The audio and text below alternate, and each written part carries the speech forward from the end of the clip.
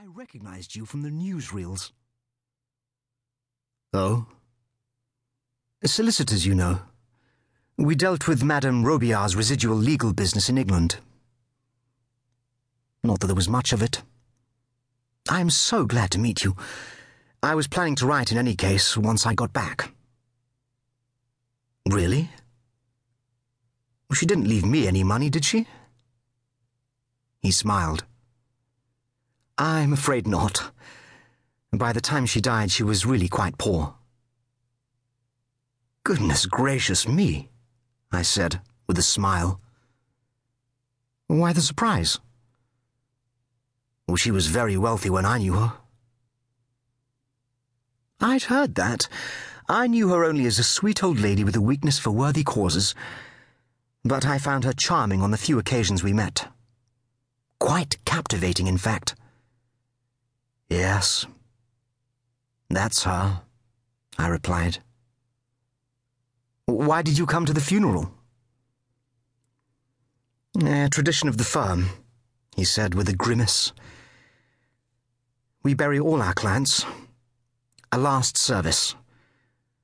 But, you know, it's a trip to Paris, and there's not much opportunity for that these days.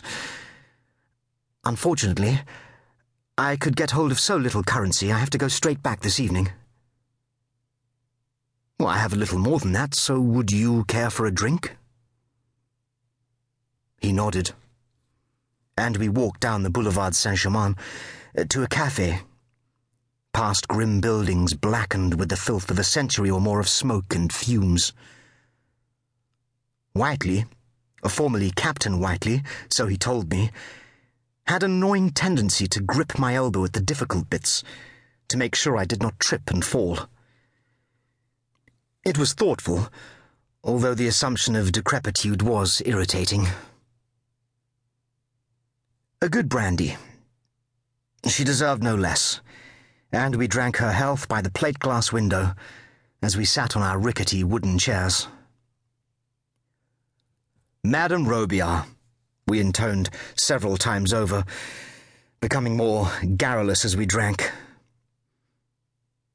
He told me of life in intelligence during the war. The time of his life, he said wistfully, now gone for good and replaced with daily toil as a London solicitor. I told him stories of reporting for the BBC, of D-Day, of telling the world about the Blitz. All yesterday and another age. Who was her husband? I asked. I assume he is long dead. Robiart died about a decade ago. He ran the orphanages and schools with her. Is that why all those children were in the church? I imagine so. She started her first home after the war. The First War. There were so many orphans and abandoned children, and she somehow got involved with them. By the end, there were about 10 or 12 schools and orphanages, I gather, all run on the very latest humanitarian principles. They consumed her entire fortune, in fact, so much so that I imagine they will all be taken over by the state now. A good enough use for it. When I knew her, she was married to Lord Ravenscliffe. That was more than 40 years ago, though. I paused. Whiteley looked blank. Have you heard of Ravenscliffe? I inquired. No, he said. Should I have? I thought, then shook my head. Well, maybe not. He was an industrialist, but most of the companies disappeared in the Depression. Some closed, others were bought up. Vickers took over a few, I remember. The lone and level sands stretch far away, you know. Pardon? Nothing.